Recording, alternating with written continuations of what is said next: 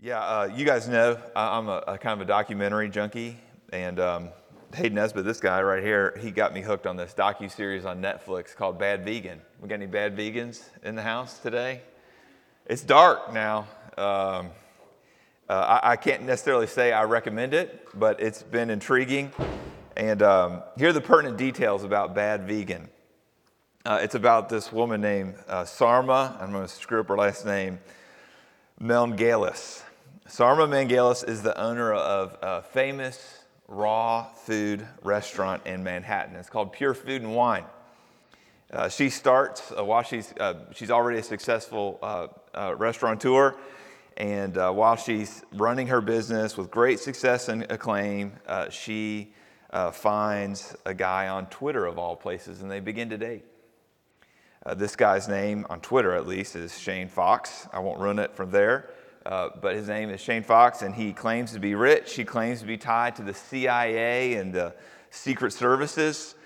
He claims to have access to a spiritual world that can give her and her dog immortality. Big claims from this brother. And ultimately, this guy that goes by Shane Fox and Sarma, they get married. And Shane Fox becomes part owner in this business, and over the course of several years, he cons Sarma out of $1.7 million. Man, it was tough. And ultimately, she is convicted with him for grand larceny, for tax fraud, defrauding investors, and violating labor laws. And when they go under these charges, they go on a run, and they end up being caught by the feds in an ironic turn of fate, because they all get caught because they track her credit card to a Domino's pizza that's probably not vegan in a Tennessee hotel in Pigeon Forge. That's how they're caught. It's a really, really, really sad story about how this husband betrays his wife. Betrayal. That's what our sermon's about today. That's what our text is about today. And Dan Allender, a Christian therapist, he says betrayal is the breaking of an implied or stated commitment to care. Brene Brown says betrayal is the queen of evil. See, no one goes into a relationship. Sarma did not go into this relationship expecting to be betrayed, but it happens. It's always a risk we take. And we're destined to experience betrayal if we choose to enter in a relationship with other people. I know that's tough to hear. Because on one hand, we open up our hearts to enormous pain when we enter into a relationship, but our other option is to be lonely. It seems like a no-win situation, doesn't it? Pain on the one hand and isolation on the other. Brothers and sisters, the good news is that Jesus is very familiar with the pain that comes because of betrayal in relationships.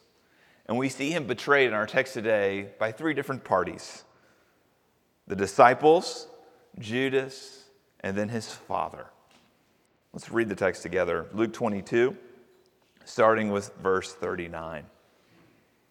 And Jesus came out and went, as was his custom, to the Mount of Olives, and the disciples followed him. And when he came to the place, he said to them, "Pray that you may not enter into temptation." And Jesus withdrew from them about a stone's throw and knelt down and prayed, saying, "Father, if you are willing, remove this cup from me. Nevertheless, not my will, but yours be done." And there appeared to him an angel from heaven, strengthening him.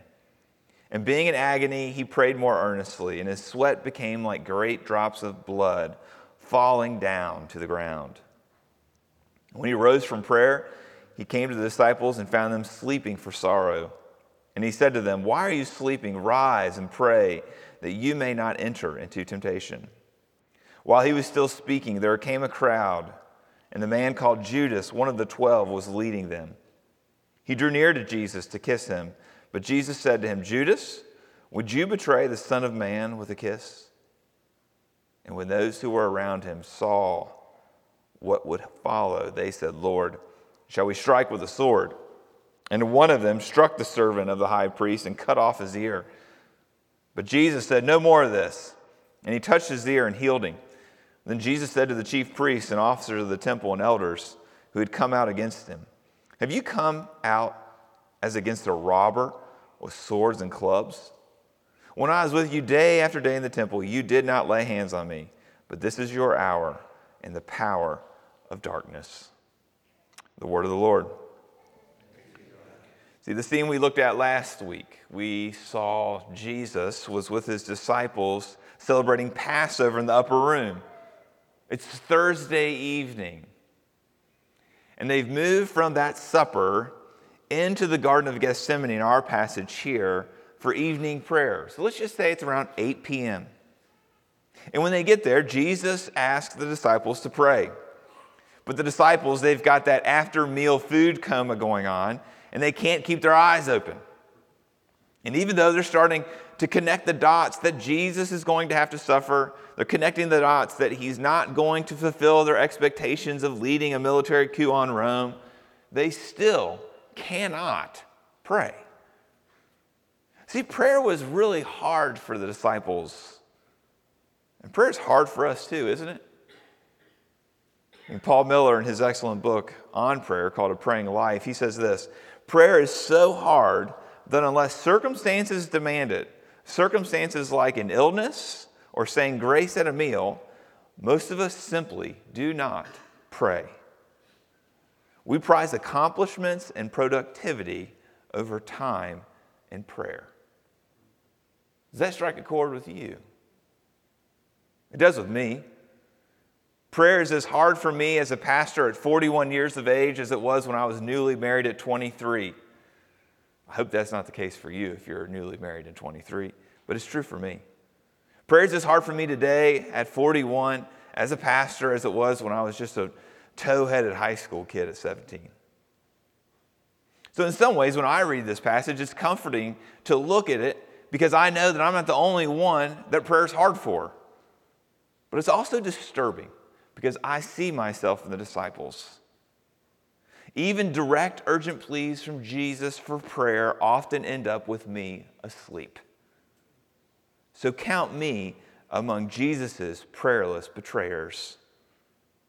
But we see more betrayal from the disciples in our text today. What we see is that they have swords in their hands. And one of them, who just minutes before couldn't pray for Jesus, he's trying to make up for his lethargy. He's trying to make up for his laziness by taking up arms and becoming this justice warrior. You guessed it, that justice warrior is none other than Peter. That's what we find out in the other Gospels. He had to prove himself. He's trying to show Jesus that he's not the denier that Jesus predicted that he would be. See, he's saying, look, I'm willing to put my life on for you, Jesus. I'm trying to defend you. I'm taking up a sword. I'm cutting off one of the arresting soldier's ears, all for you. That's what you see in verse 50. Yet this kind of vengeance is out of character for the followers of Jesus.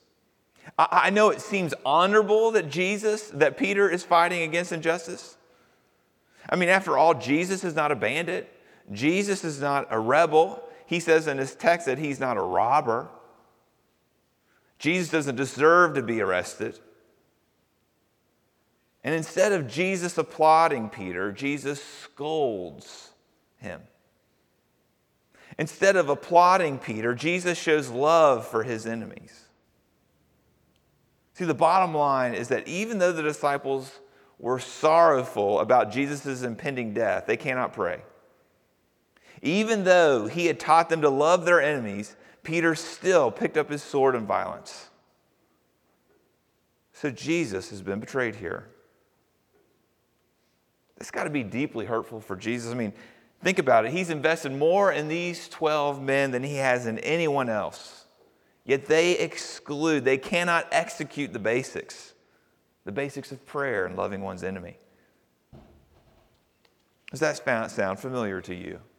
Do you find yourself prayerless? Do you find yourself looking for a Christian justice battle to fight when really you need to get busy about the business of forgiving? Well, I'm glad I'm not the only one. As painful as it must have been for Jesus to look around and see that he didn't have anyone he could rely on in the garden, it gets worse with Judas. That's the second party that betrays him. Somewhere between the Last Supper that he enjoyed with Judas, and now that they're in Gethsemane, Judas has snuck off somehow. And he snuck off to alert the Jewish religious leaders about where Jesus would be. And once he gets the Jewish religious leaders, Judas and that crew, they come with quite a squad of soldiers who are carrying swords and clubs, according to verse 52. But when Judas shows up, I want you to just zoom out and look at what you know and what the gospel tells us about Judas. Well, Judas has been there all along. He was called as one of the 12. Judas had heard everything Jesus preached. Judas had a front row seat for all of Jesus' miracles. Judas, along with the other disciples, were sent out, and he was effective in ministry. Judas had had his feet washed by Jesus. Judas had just eaten this Passover, an intimate, theologically oriented meal right before Jesus' arrest.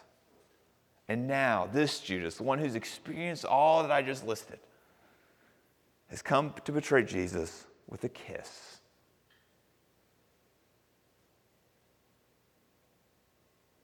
When you see kiss here, this is the equivalent really of a bro hug in ancient Near East. It was commonplace. You just greeted everyone, regardless of gender, with a kiss. The kiss expressed friendship and esteem and love. And that's part of what makes Judas's method of betrayal particularly heinous. What we see here with Judas giving Jesus a kiss is the fulfillment of the Old Testament. It's fulfillment we find in two Psalms. One is 41:9. 41:9 reads, "Even my close friend, in whom I trusted, who I ate my bread, has lifted his heel against me." Psalm 55, verses 12 and 13 reads, "For it is not an enemy who taunts me, then I could bear it. It is not an adversary who deals insolently with me, then I could hide from it. But it is you, a man, my equal, my companion, my familiar friend." See, here's the principle.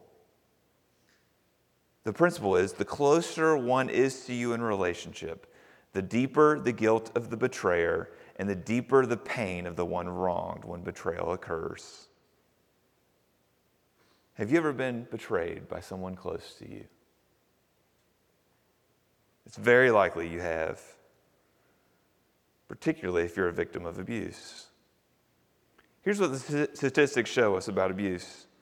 That 94% of all abuse happens by people who are in relationship. Only 6% happens between strangers. The perpetrator of abuse is almost always a family member or a friend. And that's what makes it so dark. See, Jesus knows what it's like to be you. He knows what it's like to be betrayed. He knows your pain and he understands your suffering. So this betrayal by Judas is just so painful. But you can see Jesus loving him in this passage. You can tell that Jesus still loves him by giving him one more chance to repent. Do you see it in verse 48? He gives him a chance to repent by asking him a question. He says, "Judas, would you betray the Son of Man with a kiss?" See what this question was? It was an invitation. It was an invitation for Judas to fess up, to come clean. Jesus is trying to startle Judas so that he might recognize what he's doing. See, Jesus didn't need Judas to get arrested. Jesus could have figured out another way to accomplish his purposes of suffering for salvation without Judas breaking up their friendship. So it's Jesus' kindness to Judas to open up the door for relationship. He's offering him forgiveness. It's amazing.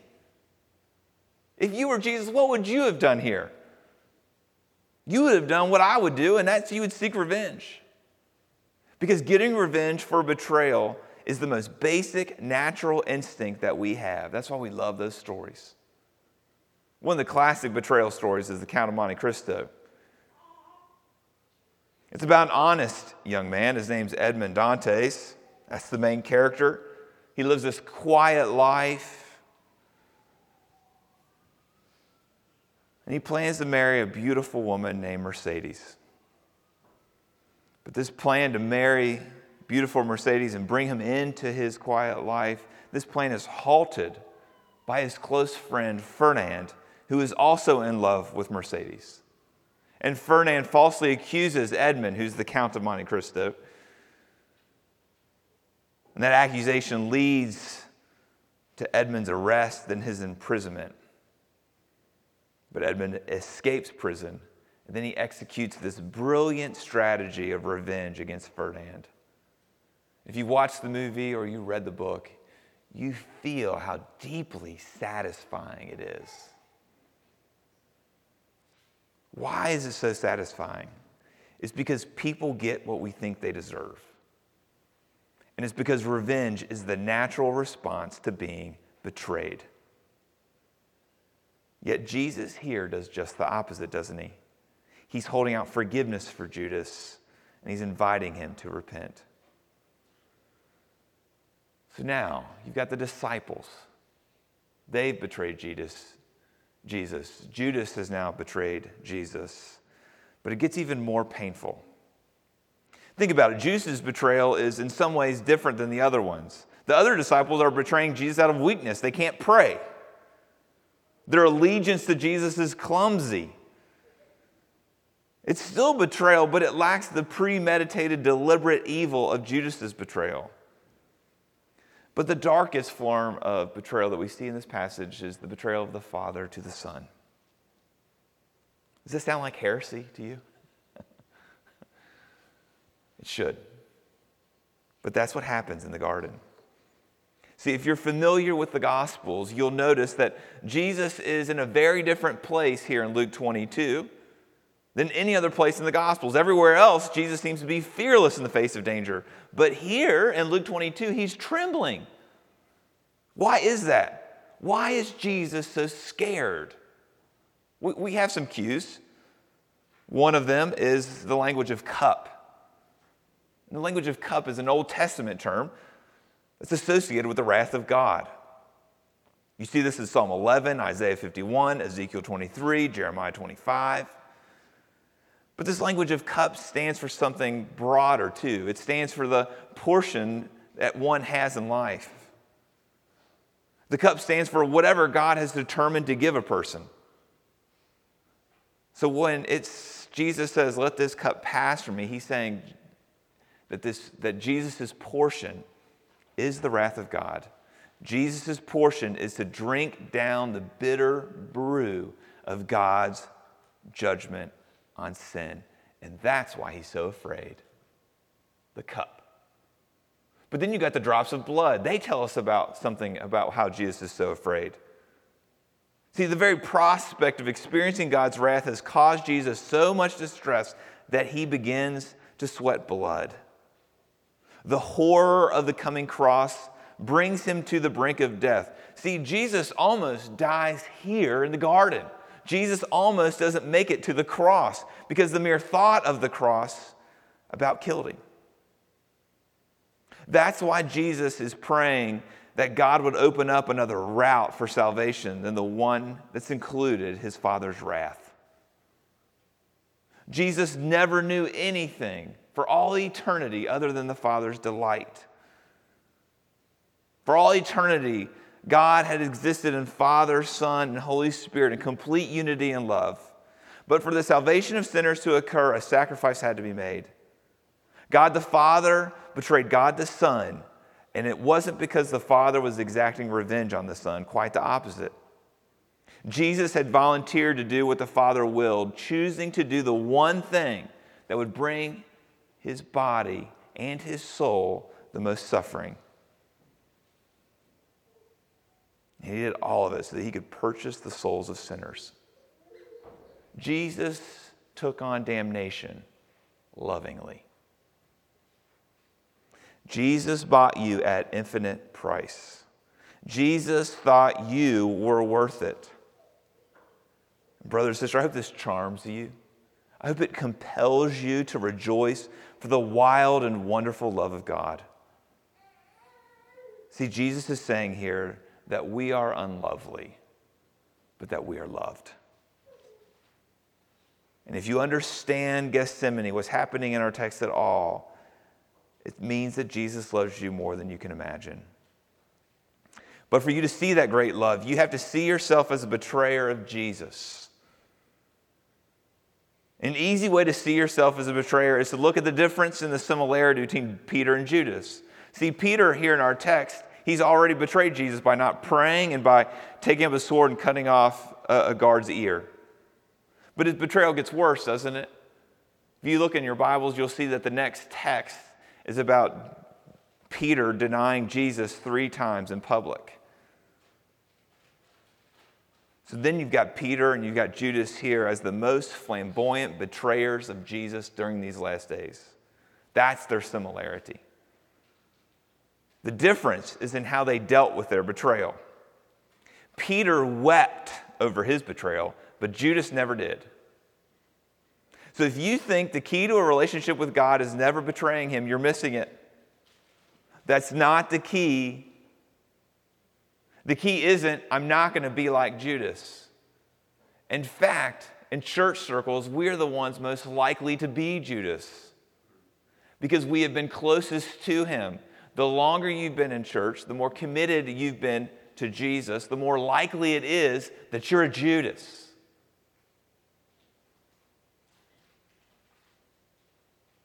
So the key is to repent.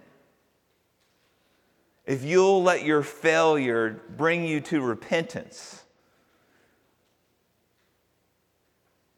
then you're about ready to find some gold. You're about ready to find the gold of self-knowledge, the gold of humility, the gold of compassion, and the gold of love for others and love for God. So may we, as Hope Presbyterian Church, grow in our repentance during this Lenten season. Let's pray.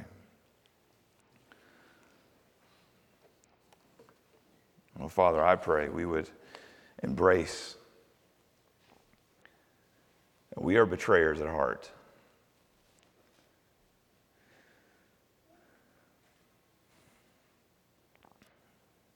Oh, Lord, would you convince us of that? Lord, we don't want to do that just to think real lowly of ourselves, but Lord, but that we might see just the wonder of your love for us. Oh, Lord Jesus, do this work in us. We can't do it by ourselves. In Christ's name, amen.